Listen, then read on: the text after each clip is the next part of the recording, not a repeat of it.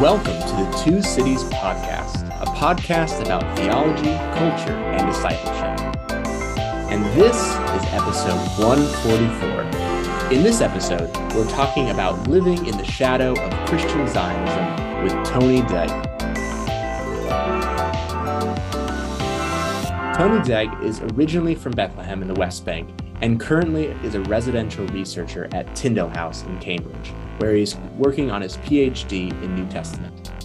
Tony is also a lecturer in biblical studies at Bethlehem Bible College and a networking team member of the International Fellowship for Mission as Transformation.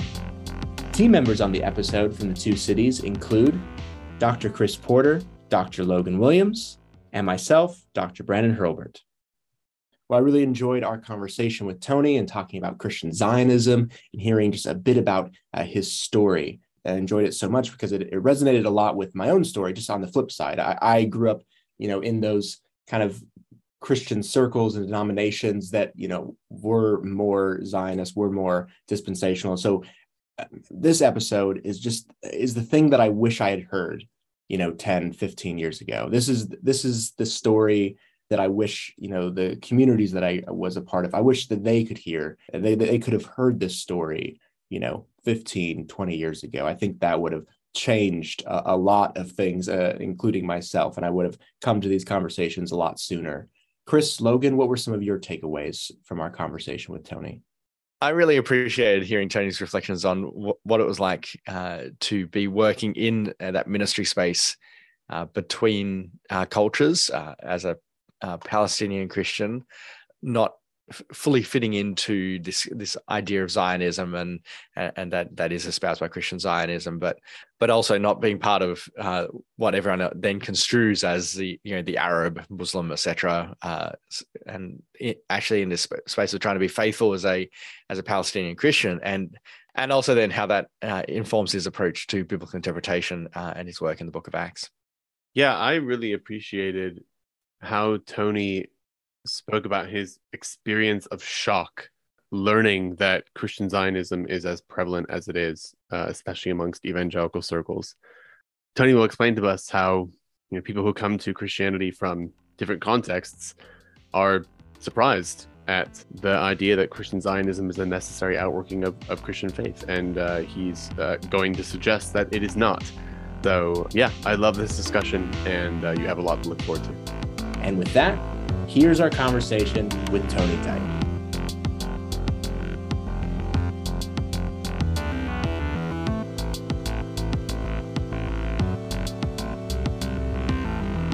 All right, thank you so much for joining us, Tony. Thank you, Brandon. Why don't you just begin by sharing with our listeners a little bit about yourself and a little bit about your story. So I was born in Jerusalem, bred in Bethlehem. That makes me a Bethlehemite because in our culture, identity comes from an affiliation to a clan. So in Bethlehem, you have 7 main clans, and if you belong to one of them, then you are a Bethlehemite. So I'm a Bethlehemite. I'm a Palestinian. I'm a Christian. I'm a follower of Christ. And as I grew up, let me start with how that happened, because I did grow up in a Christian family, in a Roman Catholic family. But then I've been a committed Christian for the last 12 years now, since 2010. My childhood dream actually was to become a Franciscan monk. I grew up in the Roman Catholic Church. And when people would ask me, what did I want to do when I grow up, I would just say, I want to. And it was in the Catholic Church that I learned how to read the New Testament. And my passion and calling, I think, started from there. Not as a New Testament researcher or a scholar, but as a minister, someone whose life is dedicated to ministry. But then I left faith. So in childhood, I did have a relationship with Christ. But then I left faith, I abandoned faith completely, and that increased. So by university, when I went, I did an undergraduate degree in computer engineering at Birzeit University. And by the time I was towards the end of my degree, reached the point of full atheism.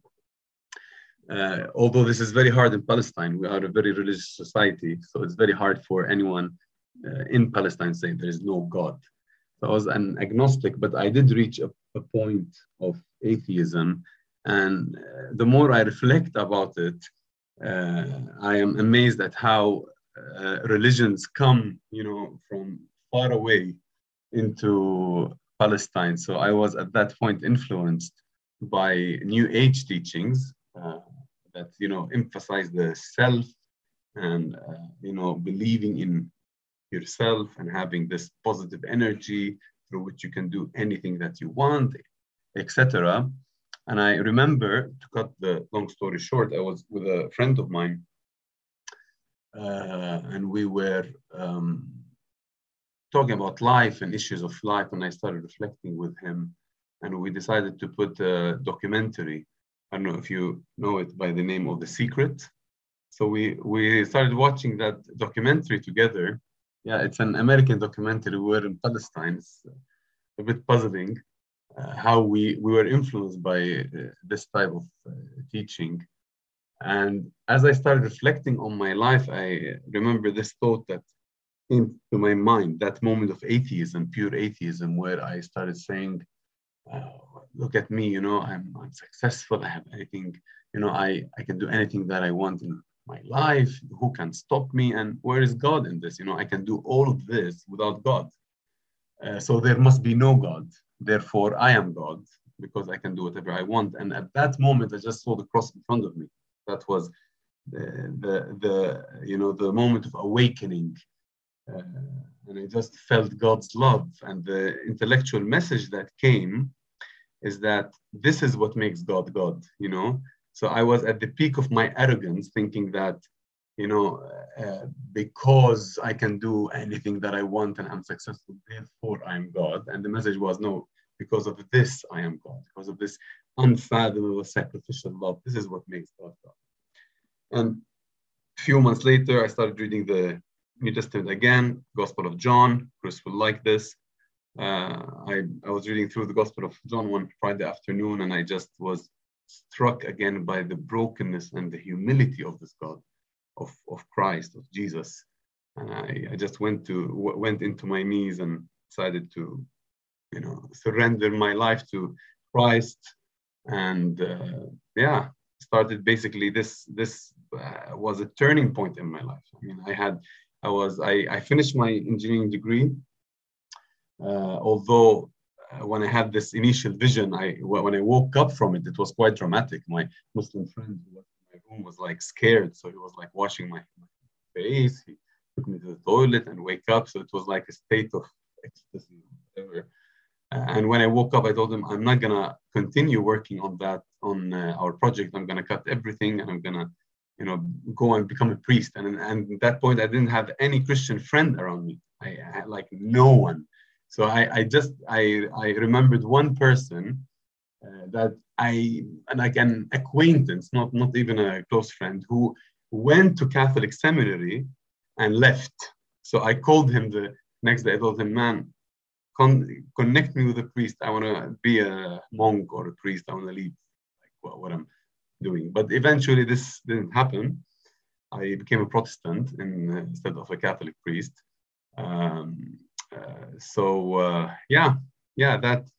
That experience actually is a very defining experience for my life. And I am here because of it. I am doing what I'm doing now because of it. Like I had like in terms of my career, even I had like, after graduating, I did work for a few years in computer science, and I did computer science research. But then because of my faith, because of that incident in my life, I just decided to stop. I initially wanted to do it immediately, but it took me a few years to sort of make this shift. Yeah, thank you so much for sharing that story. I know that many of our listeners have had similar religious experiences. On our episode last week, Shadia shared a bit about her own experience going back into a church, going into an evangelical church and kind of being met with things that she didn't expect, namely Christian Zionism. Now that happened, in Canada, but is that happening in Palestine? Was that happening in churches that you kind of went back into, or what was your experience kind of coming back to church after such a long time? Yeah, I think Christian Zionism is definitely part and parcel of the story and the testimony of every Palestinian evangelical. It's something that we are confronted with. So in my own journey, what happened is that when I came to faith, I was on my own. So I didn't have any Christian friends, and I started attending my Catholic church. I went to Roman Catholic, youth groups, etc. So I remember I was that time in Ramallah, the main economic capital of the West Bank, and there's this historical street where all of the churches are. And I remember in those early days of faith, I was walking through that street and crying to the Lord, crying to God, where is your church? It's so confusing, like all kinds of denominations, Eastern and Western and Protestant and Baptist. And at that time, I couldn't even distinguish clearly between them. And I started going to a Catholic church. And then at that time, my thinking was, okay, I need something simpler, just something, focusing on Jesus and the Bible. So I was attracted to the evangelical faith. I basically knocked the door. I knocked the door of a Baptist church. I entered there and I enjoyed it. I enjoyed many elements of the evangelical spirituality. But what happened is, because I was on my own pretty much, I was like, most of the discipleship happened basically through my own reading of the Bible. So, and through the internet. So I remember those days when I was like searching, Googling around, to understand more about Christianity. And then I would find this pastor, like powerful evangelistic sermon, preached with passion and everything. And then towards the end of his sermon, he would pray for Israel, collect money for Israel. Or this even, I remember an Arab pastor even, a sermon from the book of Acts, where I am doing now my research about prayer, and the power of prayer. And it shook me, in those early days, you're very like a sponge. And then I Googled his name to find that he is an ultra Christian Zionist and part of Christians United for Israel. And now if you ask an average Palestinian about Christian Zionism, most people would tell you this is a cult. This is like something like Jehovah's Witnesses at the periphery of Christianity. This is what the priests taught us, actually. This is not Christianity. This is just, at the periphery. This is a cult. This is not part of our religion, right? And then my shock was when I went, when I started hearing evangelicals and became an evangelical, that this is part of this, at the center of evangelicalism, and now Pew Research proves that, a recent study that was highlighted also in Christianity Today shows that 80% of evangelicals in America would comfortably answer yes to the question of, did God give the land to Israel? Which is basically, the theological premise that legitimizes and justifies the Israeli occupation and the ethnic cleansing of Palestine. So it was a big shock. It was a huge stumbling block. It still is, actually. And that was sadly the beginning of my journey. And like my story of faith, actually, in these 12 years is a story of faith in the shadow of Christian Zionism. Because 2 years later, so in 2010, I came to Christ. January 2012, I joined a mission organization, a Western mission organization. I went with them to East Asia, spent with them a year and a half. And there I was, I was discriminated against because I was a Palestinian. They didn't want to put my badge as a Palestinian. Like they because this is an international organization. Missionaries from 60 nations are represented, so everyone has their name and their country. So they wanted to put, when I arrived there, I saw my name and between brackets, Jordan. I told them, well, I'm not Jordanian, I'm Palestinian, and actually I'm Palestinian from the West Bank, and here is my Palestinian passport issued by the Palestinian Authority. I don't know if in the previous episodes you spoke about the different kinds of Palestinians. So Palestinians in the West Bank and Gaza, we have a passport actually that's issued by the Palestinian Authority. So it was a big deal to put Palestine there. And then when I joined the organization, started being active in ministry, and we had a communication department that wanted to highlight some of the ministries that I led and I was involved in. And in one of those ministries, I remember I was back then just focusing on the verbal proclamation of the gospel, evangelism, etc. And the ministry that I led and they wanted to highlight was basically about evangelism, people accepting Christ. And then they wanted to write an article about it to highlight this ministry. And the article started by Tony Deik, my name, between brackets, Palestine, led a team, blah, blah, blah, blah, etc. They put it on the front page of the website. The next day, I opened the website to have a snapshot of it for memory, and the article disappeared. So I went to the whole thing. The whole thing. They didn't just take out Palestine. They just took out the whole thing. The whole article disappeared. It wasn't there. It wasn't even in the older articles, the second page, third page. So I went to the communication department. Okay, what happened? We received instructions from the leadership that we cannot include you in any article, in any video, anything, unless you agree to put Jordan beside your name or Israel. And they told me bluntly that I was friends with the head of the communication department, and he told me that a donor actually emailed them and saying, well, there's no such thing as Palestine.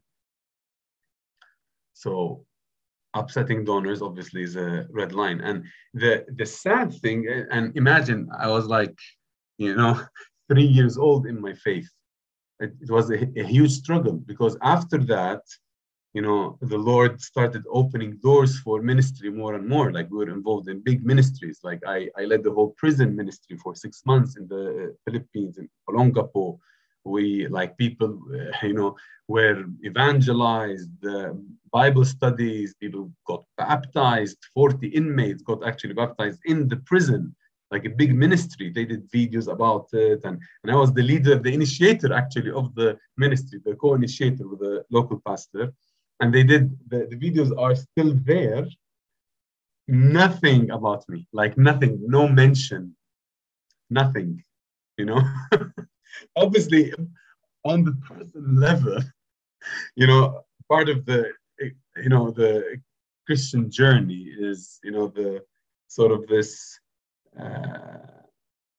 the breaking of the ego, and you're working for God, you're working towards the other. So it did some stuff here, it did some important things here, but it was horrible. It was an act of discrimination. I mean, like, and these people, like, I volunteered my time with them. I was in full-time ministry. No one was paying, like, they weren't paying me. I was like doing my own fundraising, right? I was fully volunteer. And so it was quite, I mean, I can go on and on with the stories from that period of my life. Christian Zionism is a stumbling block, is a big stumbling block for Palestinians. And it's part and parcel of the story of, I would say, any Palestinian evangelical. It's something that shocks us, something that, frankly, is something that is horrific for us. When you hear the phrase, Palestine doesn't exist, how does that make you feel, especially when that comes from another Christian? I mean, that's the struggle of indigenous people everywhere, the invisibilization of indigenous people. Like, we are a problem, like we are a problem in Palestine. It is like the Zionists, like Palestine was colonized through the motto, like the main motto under which the colonization of Palestine happened is that this is a land without people, for the people without land. So we are invisible, or we are second-class humans, or like it's part of the narrative. Now it is outrageous for me when I hear it from a Christian, because there is high moral and ethical expectations from Christians. And my brother now, who's in a journey, started going to church and investigating Christian faith. Like he reminds me of that, like his state of shock. Like he can't understand, like how they don't know, and sometimes I even get frustrated. Oh man, they just don't know. Like there's this, like they're Christians, like this is like these people are the light of the world, And plus, for us Palestinians, the Palestinian Christians who grew up in traditional churches, Catholic or Orthodox, the emphasis was ethics, Christian ethics. This is what they taught us.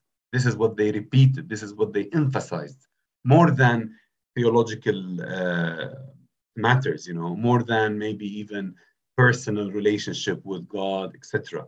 The emphasis was ethics. This is what makes you Christian. This is what distinguishes. This is what distinguishes us from others. That we love our enemy, we love our neighbor as ourselves, we love each other as Christ loved us and died for us. So it's unfathomable for us. How can you be a Christian, and support the ethnic cleansing of Palestine, the Palestinian Nakba? How can you be a Christian and support the invasion of Iraq and do it in the name of God? Like, these are things that are unfathomable in our context, because what defines you as a Christian is your ethic. This is how we understand Christianity. As an American, it's so weird because, like, of course we supported Iraq. Of course, like, that was maybe not the most Christian thing we could do, but it definitely was the Christian thing at the time. American Christians supported the invasion of Iraq for various reasons. I know that at certain churches, the invasion of Iraq, especially in dispensational churches, the invasion of Iraq, was signaled end times events, and it signaled, kind of dispensationalist understandings of the book of Revelation and various, Old Testament prophecies. Much the same is true with, we saw this with Trump moving the embassy from Tel Aviv to Jerusalem. Like, this signals the end times. And so even, this is, I think, why it's so important to talk about Christian Zionism, is because it actually affects people's lives. It affects your life personally, just in what you've shared, but also it strangely affects political events in countries halfway around the world from America. But it's nevertheless, it's this American Christian belief and understanding of the Bible, understanding of the Christian faith and Christian ethics. I think you've rightly pointed out. You would world consequences. You would be surprised, Brandon, if I tell you, and maybe you would laugh at me now, that I was shocked the first time I heard that real believers, genuine believers, this is how it was, explained to me, that there are genuine believers who support war. I remember my Christian friend who was sort of discipling me. I think this was my first year or my second year of faith. Told me, man, you know that there are Christians who support war. I was like, what? Yeah, how? I know this might seem hilarious to you. And I laugh at myself now, but and I think I wasn't alone. It's just Christianity. Again, we are taught, like, at the center of the gospel is gospel ethics. That's how we were taught Christianity. Obviously it can lead to problematic things when you reduce the gospel to ethics, or when you reduce gospel just to theology and personal salvation. Both directions are wrong, right? That I remember, like in my childhood, I knew very little Bible, but I knew Matthew 5 to 7, So for us, that's the gospel. So therefore, we are shocked when we hear that, when we hear about this triumphalist Christianity that wants to conquer the world and invade the world in the name of Christ, like George Bush evoked God's name in his invasion of Iraq. And I remember one of the volunteers at Bethlehem Bible College who was inclined toward Christian Zionism at some point in her life. She told me at the election of George W. Bush, her church, they had like night vigils, like prayers, and fasting, and like she told me for a month or 40 days they were fasting and on the floor, the Pentecostals, like passionately, and I was shocked, like you can understand the state of shock, that happens to us when we hear these things, because we like, and the more I think about it, I find that it's so like it's so truthful. That's the essence of Christianity. Like, what did Christ leave us with? Love your neighbor as yourself. Love each other as I have loved you. That's it. Like, that's what the Christian ethics is about. That's what Jesus left us with. Like, it doesn't need a PhD in New Testament to discover this. I mean, this is the center of the ethics of Jesus Christ. So it is shocking for us when we see sisters and brothers from other parts of the world supporting war in the name of God, the same God that we worship, supporting the ethnic cleansing of Palestine in the name of the God that we worship. It's just a shock. I find this interesting as someone not coming from the North American context, in that a lot of the what is explicit in Christian Zionism in North America, such as the strong support for Israel, it just isn't quite so prevalent in Australia, for example. I note in the last week, the Australian government shifted its embassy back from West Jerusalem back to Tel Aviv, and it was done without a huge amount of fanfare. There wasn't any significant sort of theological import given to it. There was a significant amount of hand-wringing from some parts of society about what it would look like politically, but not so much theologically. Interested in your reflections. You're now in the UK, and from our conversations before, you've had experience in other parts of the world. What does that look like outside of this sort of heavily charged environment of North American Christian Zionism, and dare we say, which has significant overlap with white Christian nationalism in that regard, and also in the sort of intimate circumstances of Palestine and Israel itself, where it's very hard to get away from these sort of questions. What does this look like outside of those contexts for you? Yeah, that's a very good question. I mean, unfortunately, my experience with the proliferation of Christian Zionism is different. I just find it everywhere I go. I've lived in Bolivia for around 5 years. Our official denomination is a dispensationalist denomination.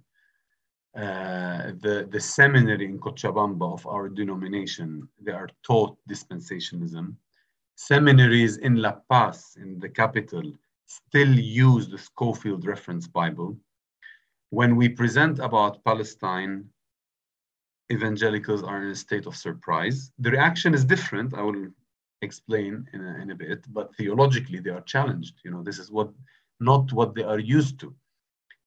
Even like sometimes when I am presented, when I want to share our perspective, which is nothing new, like our reading of the Bible, that is Christ-centered. We see all of the promises are yes and amen in Jesus Christ. That's the classical Pauline and Palestinian hermeneutic of reading the Old Testament. So when we speak about these things, which is your traditional theology, I am introduced as offering a non-traditional theology.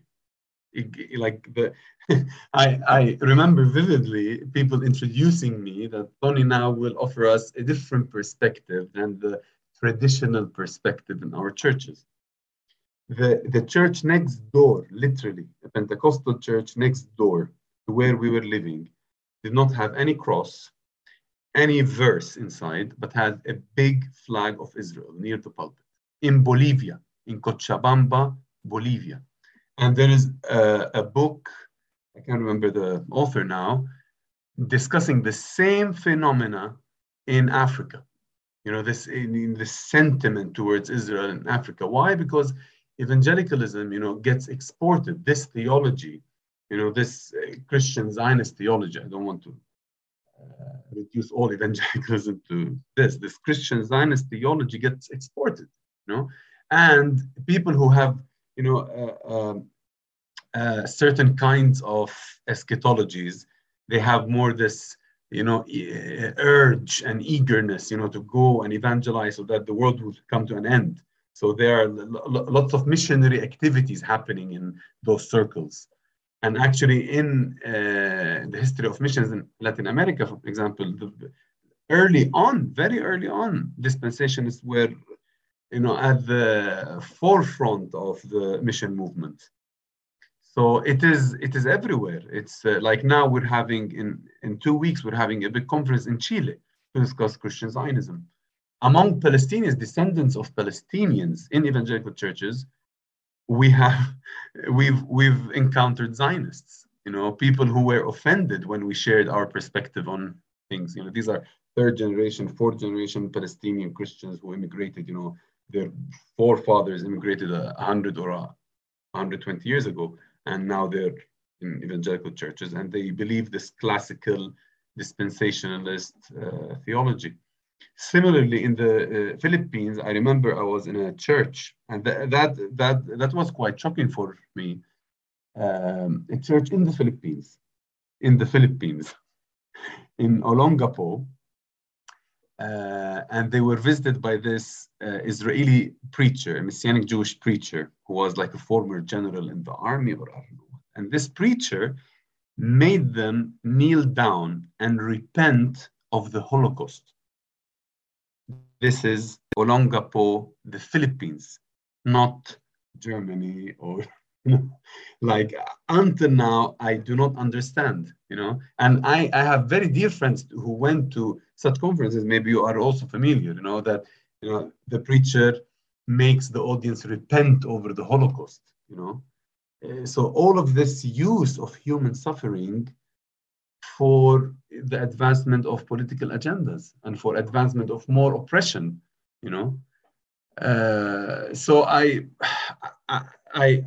don't know the situation in Australia, but frankly, wherever I travel, Christian Zionism is just in my face. Now, the difference, and I should say this, is that in Latin America, for example, in Bolivia, when we share our perspective, people are easier to accept. They are more responsive. And some people say, wow, you're saying our stories, because Bolivia is majority indigenous. So they immediately identify, wow, this is very similar to what happened with us. So, and also, to be honest, like I must say, part and parcel of our ministry at Bethlehem Bible College is to speak about these things, is to challenge Christian Zionism. And even in the West, in Europe, even in North America, there is a majority among evangelicals who are just sentimentally pro-Israel, because they put a simplistic, equal sign between biblical Israel and the modern state of Israel. These are not militantly Christian Zionists, Christians United for Israel. So when we share with them, many people change. Like they would just tell us, I didn't know that. I never heard this perspective. Obviously, there are many who are militantly Christian Zionists, movements like Christians United for Israel. These would comfortably call themselves were Zionists. They would lay their hands on tanks. They would support the Israeli military. I mean, John Hagee was in, like he offered a prayer in the moving of the American embassy from Tel Aviv to Jerusalem. I mean, he was there. So you have this kind of Christian Zionism, and you have the middle of the road that, frankly, also I'm not sure if we need to keep calling them Christian Zionists, who have this, sort of vague emotional connection with Israel. They don't understand exactly where it comes from. Just, maybe sermons they've heard, simple reading of the Bible, of the Old Testament, and connecting the Old Testament with what they hear in the news. These people normally respond positively, whether they're from Europe or Latin America. I don't know if you know the work of Robert Smith, who's now the supervisor of my wife, who's doing her PhD is on Christian Zionism. And his argument is that Christian Zionism is intertwined with American exceptionalism. So exactly, like using the Old Testament, like we are now, the chosen people of God, we are exceptional in the world. I mean, the same kind of logic of American exceptionalism is often applied to Israel, right? Exactly. Israel is seen as a Western outpost, and in the East, as an affront against the East on its own land. And so because, and this is where you get this rhetoric of like, oh, it's the only democracy in the Middle East, and like, all these like really misleading and just not true statements. Exactly. That's a very good point, actually. To justify ethnic cleansing, right? Israel is really, and even the kind of rhetoric about ancient Israelite theology and the Hebrew Bible being the foundation of Western culture, plays directly into the logic of ethnic cleansing. That in the same way that the ancient Israelites had a truly just, a really advanced kind of theological system, in contrast to all the idiot ancient Near Eastern neighbors, so also today, ancient Israelites are really a Western society surrounded by all these savages, and they need to expand to get rid of them. It's the same kind of colonial logic. Yeah. Did you hear the comments of Borrell, Joseph Borrell, the High Representative of the European Union for Foreign Affairs? He should watch. He said that what does he say? Europe is a garden. We have built a garden of social cohesion, of economic prosperity, of like it's like the peak, and the rest of the world is a jungle. That was like, wow. And the jungle is invading the garden. This is exactly what he The said. garden is built over the graves of a bunch of people, though, so that's kind of a problem. But but wait a minute, see how he continued. And his argument was, we can't just isolate ourselves and build walls, because no matter how high the wall is, the jungle will still invade the garden. So the solution, what we need to do is for the garden to go to the jungle. So again, colonialism again, so like a justification, we are the enlightened, we are the garden, therefore we want to go out and educate those savages, tame the jungle and try to make it a garden like ours. Bring them the peace of Eden by trampling and destroying them. Yikes. So, Tony, do you want to share with our listeners why you don't live in Bethlehem anymore?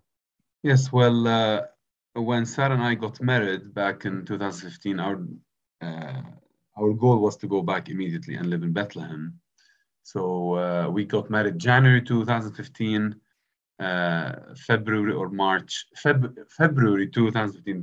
The next month, immediately, we moved to Bethlehem. In March, I started working with Bethlehem Bible College with Sarah. And I remember we were talking that, that's it. We'll be staying in Palestine for a decade or two. We're going to do our PhDs long distance, as most people do. And we even started building our own house. So it was for us like a permanent thing. But unfortunately, to my great surprise, even although I'm a Palestinian, basically my wife, we were forced to leave Palestine in May 2015, in May 2017, sorry. So after 27 months of arriving to Palestine, May 2017, we needed to leave, and we left on a two-way ticket to Bolivia, waiting for the Israelis to issue Sarah a visa, and that, so it was just, the idea is to go for 3 months, stay in Bolivia for 3 months, wait for her visa, and then come back, and those 3 months extended to 5 years. Why is that? Because Israel is an apartheid state, and now it's a matter of fact.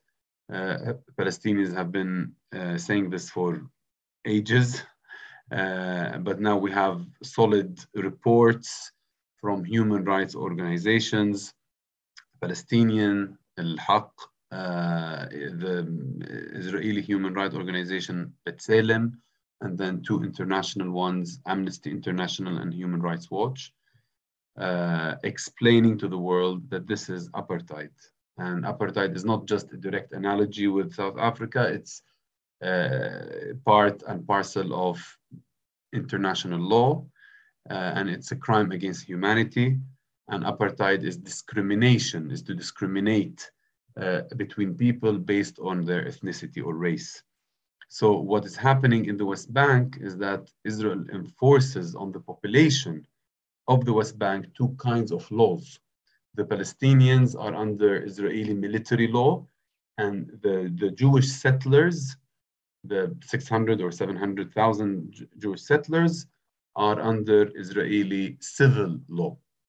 So if I was a Jewish settler living on Bethlehem land in the settlement of Gilo, for example, or Har Homa, or all of this, any settlement surrounding Bethlehem, I would have the right to bring my wife, and there is a procedure, you know, a couple of years, she will get citizenship, etc., and we are done, you know.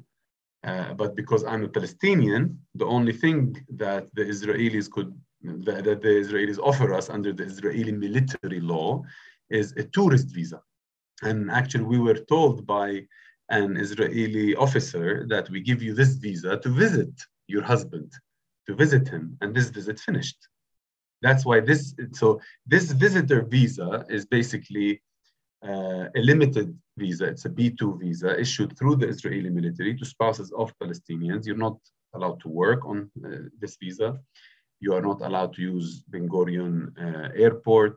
You are not allowed to drive car, etc., etc. And this visa expires every 6 months. So we needed to renew it. We renewed it 3 or 4 times. And it's renewable only up to 24 months. And after the 24 months, we needed to leave. So basically what happened exactly is that Sarah entered as a tourist for 3 months. And then we renewed that visa 6 months, again, 6 months, 6 months, and then 6 months. So 24 months, 27 months in total. And then we needed to leave because that's it. It doesn't get renewed more than that. Now, when we tried to re-enter, you know, we were waiting for a visa. The Israelis rejected Sarah's visa. We appealed, they never replied, and then we tried to contact, we basically contacted almost every Israeli embassy in Latin America, and they told us, we cannot issue you this like a tourist visa. They told my wife, because you're married to a Palestinian, you need to apply through the Israeli military. I contacted the Israeli military by email, the headquarters in Tel Aviv, the Kogat, and they basically said, oh, we can't receive your application. You need to go according to the Oslo Peace Accords. What complicates the Palestinian issue is that, you know, the Israelis have this weird agreement with the Palestinians. So they quoted the Oslo Peace Accords that states that I need to go and submit through the Palestinians. And then we went to the Palestinians, and the Palestinians, like, the fact is that Israel stopped receiving those applications for the last 2 to 3 years. And I'm talking about just visit visas, just visit. So even for Sarah to visit the West Bank, she wasn't offered a tourist visa just to visit. Oh my gosh. And we needed to apply through the military. The military refused to receive our application. We went to the Palestinians, and the Palestinians told us, you know, the Israelis just received from us for Christians in Christmas and Easter, and it's been 2 years or 3 years that they haven't done that. So keep coming every feast, you know, every Christmas and every Easter, and any moment that they start accepting your, you know, applications, we will send yours. So that's just to visit, right? And then we are trying to apply for what we call family reunification, you know, like to get Sarah residency. And that has been stopped since year 2000. So 22 years, Israel hasn't issued residencies for Palestinians. Only recently, you know, a few months ago, they restarted this issue, and this is where we are now. We submitted an application and we are waiting. So it's been 5 years now. There seems an obvious incentive there to be like, no, I'm not gonna like let you have kids in our country, Yeah. you know, like. A Knesset member once said, we want minimum Palestinians and maximum land. That's the Israeli strategy. This is demographic engineering.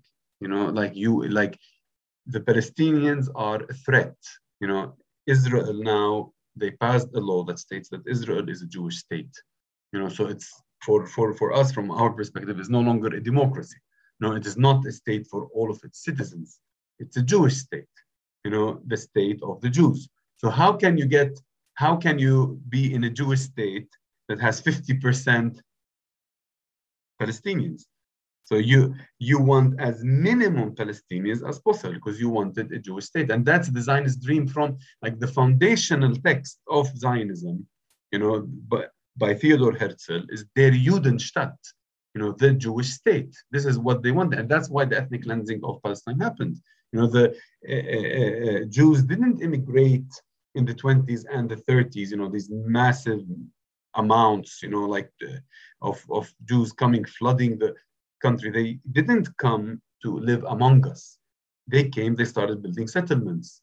They wanted to establish an ethnically exclusive Jewish state. In order to establish an ethnically exclusive Jewish state on a land inhabited by people from other ethnicities, you need to push these people out. And this is continuing now. This is the ongoing Nakba. You know, you need to push Palestinians out. Now, Israel is like, there is no, it's more difficult for Israel now to repeat 1948 again, because back then, and Ben Gurion said, you know, we are waiting for the opportune time. You know, there was a historical moment where waging war and going village by village and kicking and depopulating the villages, massacring, etc., was like they chose the opportune time, you know. But now, you know, the whole world is watching, so they do that in more sophisticated ways, you know, through enforcing certain laws. You know, for example, if you are a resident of Jerusalem, you know, the easiest people to lose their residency are the Jerusalemites. If you leave for a couple of years, they would tell you, oh, you are no longer a resident of Jerusalem. You know, there are 5 types of Palestinians with different IDs. You know, there's the West Bank, Gaza, Jerusalem, the Palestinians of 1948 who have Israeli passports, and there are the Palestinians of the diaspora, the refugees with refugee cards or other kinds of documents. And the Jerusalemites are among the hardest because Israel wants, especially Jerusalem, to be Jewish as it can get. That's why they want, like, there are full neighborhoods that they want to depopulate now, you know, in order to make Jerusalem more Jewish. So all of that is the ongoing Nakba of the Palestinian people, the ongoing ethnic cleansing of Palestine. So, Tony, your research is in the book of Acts. The narrative that's recorded for us in Acts does seem to have a similar sort of engagement with questions of ethnic discrimination, certainly in the early part, we have the question of the Greek-speaking widows versus the Jewish-speaking widows, or the Hellenistic widows, however we want to construe those. We then have the questions at the Jerusalem Council regarding food laws, etc. How do you see your research in Acts speaking into this environment, especially this heavily politically charged environment that you're talking about? In the narrative of Acts, I think what we can learn from Acts, especially in our Palestinian context, is the challenge of this ethnocentric theology, the theology that portrays God as a God of favoritism, which is what Christian Zionism is. Christian Zionism portrays that God still favors a race over another, just based on their ethnicity. He gives them land, he gives them privileges, just based on their race. And the church, I think, in the first century went through a similar situation, had a similar theology, that puts ethnicity at the center. That's why in the first 10 chapters of the book of Acts, we don't see the gospel reaching the Gentiles. Only in Acts 10 do we see the gospel preached to other nations. And what happens then is that Peter changes his theology. This ethnocentric theology of the church gets challenged when Peter enters into the house of Cornelius. God opens his eyes, and in Acts 10, verse 34, then Peter began to speak to them. This is the beginning of his evangelistic sermon. Before he could even evangelize them, the first thing that he said, I truly understand that God shows no partiality, but in every nation, anyone who fears him and does what is right is acceptable to him. So that theological transformation happened first before the proclamation of the gospel happened. And I think this is what the church needs now. This theological transformation. Like, we need, and I say it bluntly, we need to get rid of ethnocentric theologies. We need to get rid of Christian Zionism. Christian Zionism has no place in Christian faith. So, in light of living in the shadow of Christian Zionism, what about reading the Bible in the shadow of Christian Zionism? What's one thing about living in that shadow that has changed your reading of Scripture? Wow. Okay, that's a deep question. Let me point to two things. Living in the shadow of Christian Zionism made me more attached to a Christological hermeneutic. That, Christian Zionism, we often critique Christian Zionism that it's, colonial theology, because it justifies, legitimizes colonialism, and imperial theology that is imposed on us. We often critique it as a theology that promotes violence, that twists the gospel from, in the words of the Kairos document, from good news into a weapon, that is, like the gospel becomes a harbinger of death instead of a harbinger of good news. But also what Christian Zionism does is that it marginalizes Christ. It puts ethnicity at the center of the gospel rather than Jesus Christ. So basically, the promises, the Abrahamic covenant is fulfilled in what? Is Jesus enough? Is Jesus the fulfillment of the Abrahamic covenant? Do we take Galatians 3:16 seriously or not?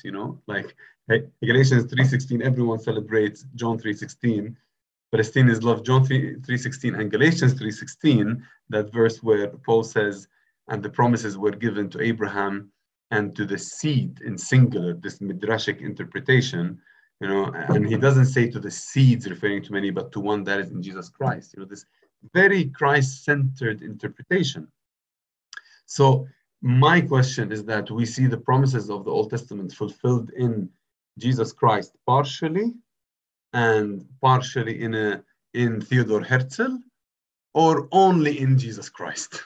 That's what is at stake. I see the Old Testament, I see the promises, I see the main covenants finding their fulfillment in Jesus Christ, and nothing else. So that's the first point. And this is actually ABC Christianity. Like, this is nothing new. This is not fresh reading. This is your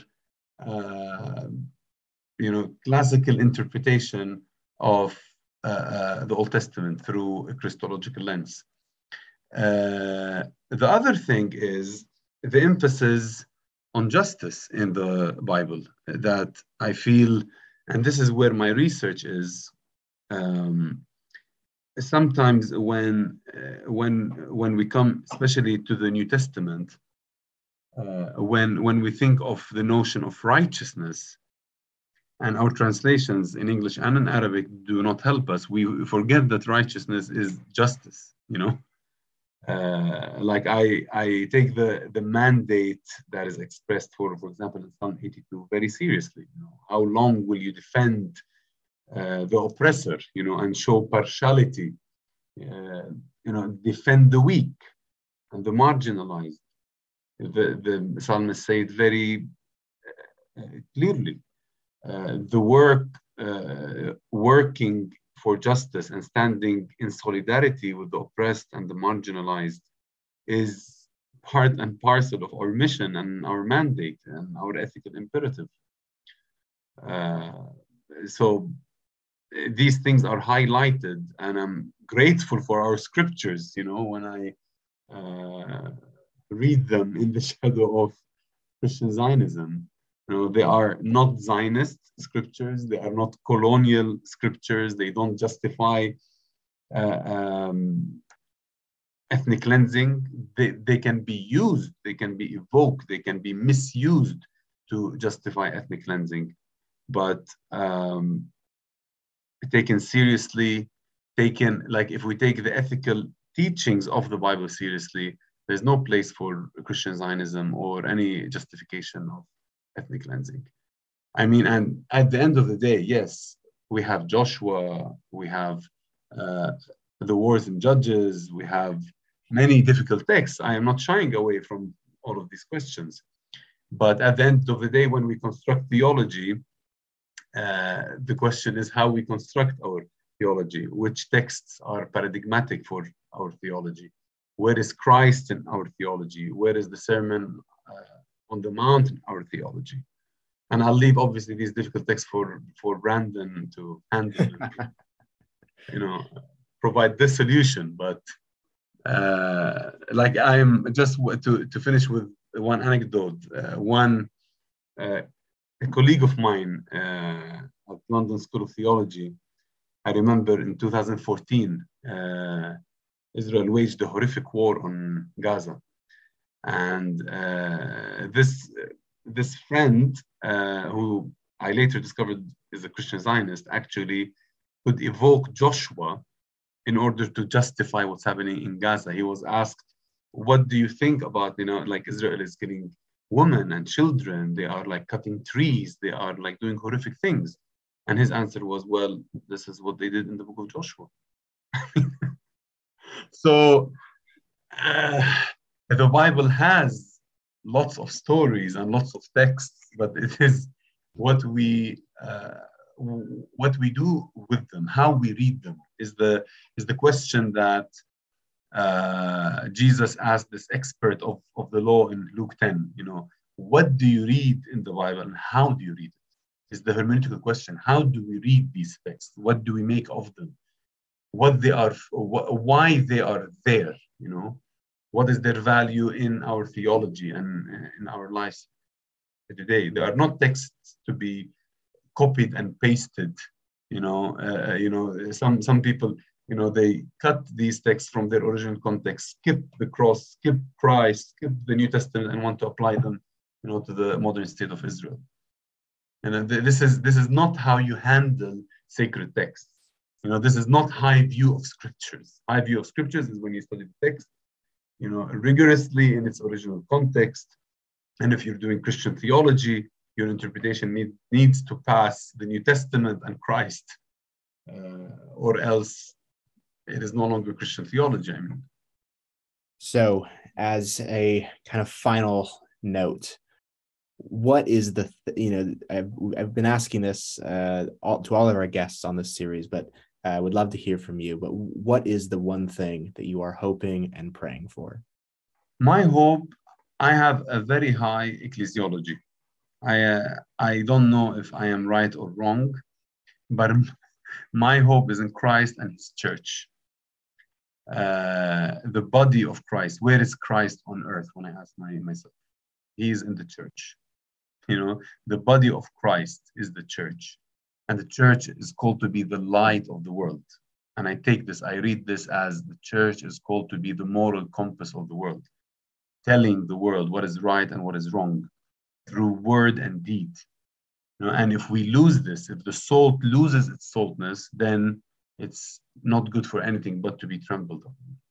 So we should not lose our saltness. We should not lose our light. And my hope is in the church, the church that that works and prays and wholeheartedly, God, may your kingdom come. This is a prayer that we pray every day, but I think we need to emphasize more living that prayer. The kingdom of justice, righteousness, and peace. Now, here and now. People, when they ask us, sometimes they ask it and they know the answer. What would you, they would ask us, what do you think the solution is for Israel Palestine? And in their head, they would say, there will be no solution here and now. Jesus will come and finish it all, etc. The Armageddon will happen. And my desire is for brothers and sisters, instead of answering this way, to say, I have hope that justice and peace will happen in the here and now. The kingdom of God will come in the here and now, and I will take my role in bringing God's kingdom. Not wait, until some Armageddon war will happen, and in these distant lands, and destruction will happen, so that my eschatological scheme will be fulfilled. Just to live our prayer, live the Lord's prayer. Your kingdom come, your will be done here and now. Well, thank you so much, Tony, for sharing your story. We really appreciated having you on today. Thank you. Thank you, guys.